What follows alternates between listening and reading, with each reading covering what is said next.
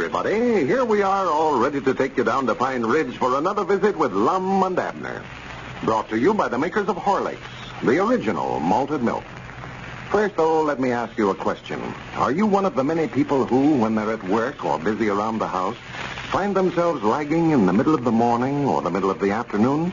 The energy and pep these people had a few hours before seems to have deserted them. They let down, unable to give their best to their work.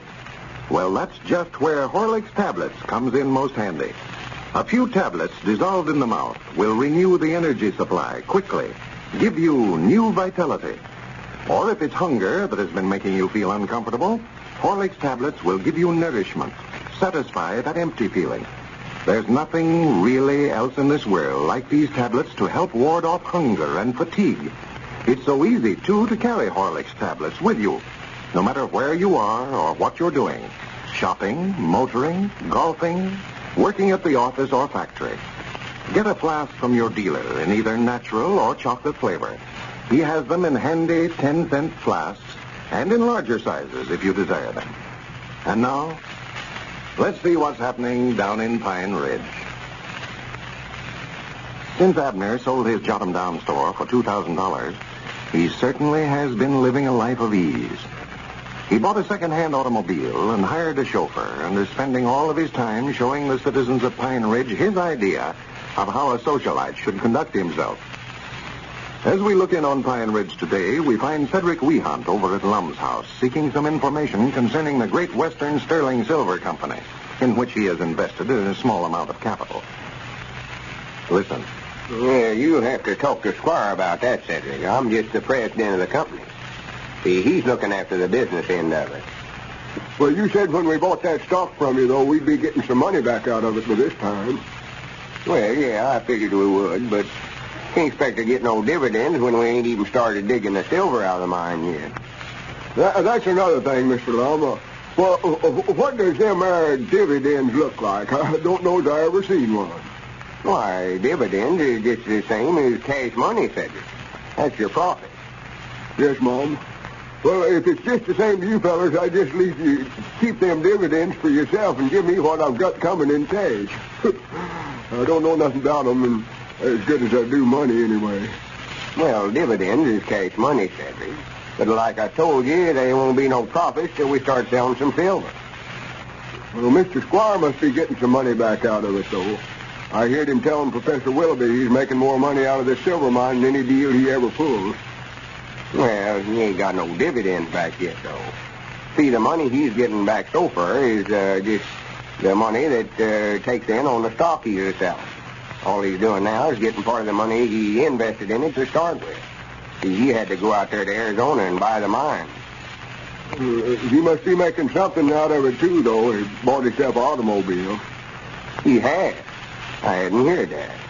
Must be a big one, too, for I heard him tell Professor Willoughby this morning he was taking everybody in Pine Ridge for a ride. Well, that's nice of him. He ain't going to be stingy with his car like Mr. Abner is, I reckon. Well, I don't think Abner's been stingy, Cedric. He's just been so busy going places, and he ain't had time to take nobody out with him. Personally, I wouldn't want to ride with him. Drove into the county seat the other day with him like to scare the daylights out of me. Yes, Ma, that chauffeur of his drives awful fast. I wished I had a job like that, driving a big car for somebody. Except I can't work now on account I'm in society. That's what Professor Willoughby says. Yeah, he says that, but I don't believe there's nothing wrong with a feller working, whether he's in society or not. Well, I wished he would change the rules on that, for Paul's going to have to open up that blacksmith shop and go back to work pretty soon, I know. We've had up nearly all of our garden sass over there. Well, you tell Caleb I said he won't get throwed out of society if he goes back to work any time. Might be some little time yet before we start getting any dividends from the silver mine. Wait a minute. Somebody at the door there. Come in. Come in.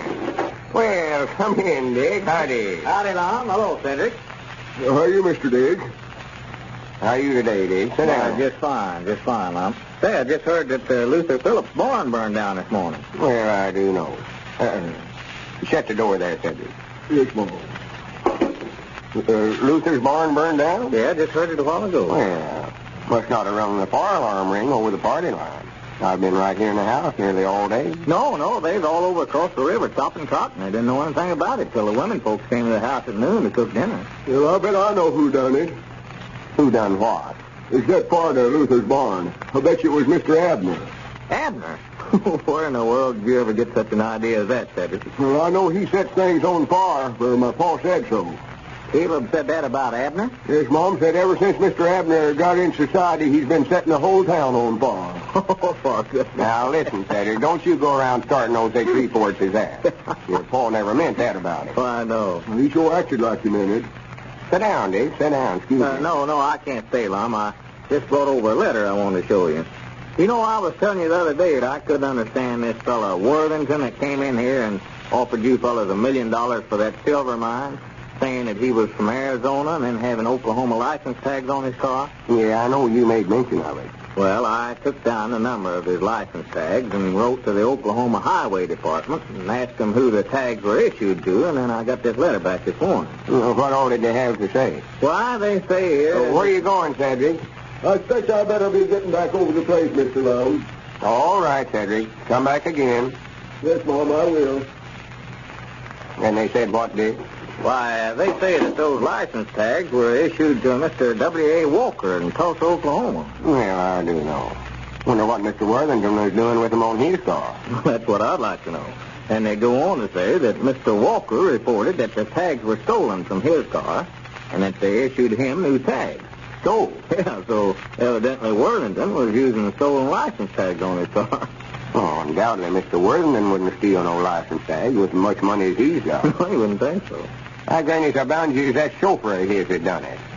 I never liked his looks from the first time I seen him. Sort of a sneaking-looking fella. Yeah, well, the whole thing is beginning to look suspicious to me, Lum. And if I were you, I don't believe I'd sell any more of that stock to my friends around here until we find out more about it. Well, I don't see no reason for that. Well, the way these people, they're all friends of yours, and they're mortgaging their homes and everything else they can get their hands on to raise money to buy stock in that silver mine. So you want to be sure that you're not selling something that they'll lose every dollar they've got. Well, even if Mr. Worthington did steal the license tags, that ain't got nothing to do with the silver mine. Well, no, but him coming in here, that kind of a fella being mixed up with Squire and offering $1 million for that mine, it didn't look right to me to start with, and I just believe you ought to check up on it a little more. Find out more about this mine before you persuade your friends to buy it. Well, if he does steal license tags, if he steals silver, that's what'd bother me. Well, you can't tell, old Lum. There's something suspicious about these tags having been stolen and they're on Worthington's car. Oklahoma tags when he's supposed to be from Arizona. Well, no, if I had to talk my friends into buying the stock in the silver mine was to turn out to be no good, I don't know what I would do. Yeah, well, of course, it may turn out to be all right, but just to be on the safe side, I wouldn't sell any more of it now till we have a chance to investigate a little further. Well, I still believe the mine's all right. But of course, just to be safe, I might sort of slow down a little on selling the stock. I would, yeah. Ain't been selling very fast the last couple of days, nohow. See, right after Mr. Worthington made us that offer, why, we was just selling it fast we could. But I reckon they all invested all the spare money they had now. Yeah. I got a check in my pocket for $110. That's all I've made in the last 3 days. Yeah, well, you better hold back till I can find out more about this fellow Worthington. Yeah, I expect you. Wait a minute. Come in. Well, howdy. Well, come in, Abner. Yeah, you, Abner. Oh, just only tolerable, I reckon, Dave. Sit down, Abner. Draw up that rocker there. Yeah, thank you, Mom. Sort of hot walking over here in the sun. Yeah? Well, whereabouts is your car? Oh, it's over at the place, sitting out there side the house.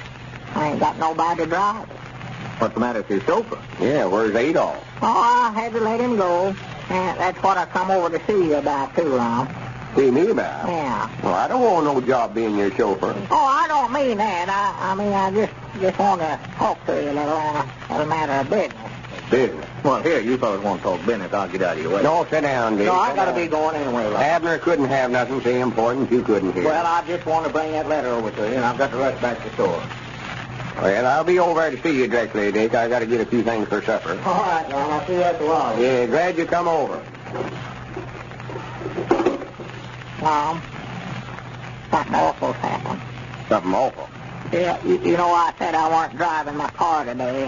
You ain't had a Abner, I told you was going to have an accident and hurt somebody driving that car around here faster than you Well, were. now, wait a minute now. I ain't had no accident. With the car, anyway. I just went broke. Went broke? Lost every nickel I had. Oh, for goodness sake. That's the reason I had to let Adolph go. Them horses that I was betting on yesterday lost. So I did, too. You mean to say you lost your money in there at the racetrack? Every cent I had. Oh, for goodness sake. It's just a good lesson for you. Good enough for you. The way you've been carrying on here lately, anybody would have went broke. Yeah, I know it. I'm ashamed to death of myself. I just started out to learn Elizabeth a lesson, but I got to liking this society so well, I just went hog wild, I reckon. All I've got left out of $2,000 I got from that store is just that old second-hand automobile. And it's a hog for gasoline. Well, don't come around here wanting to borrow no funny money from me. Well, I never wanted to borrow nothing, Lon. I just got to find something to do. And just wondered if you knowed where I could get any work.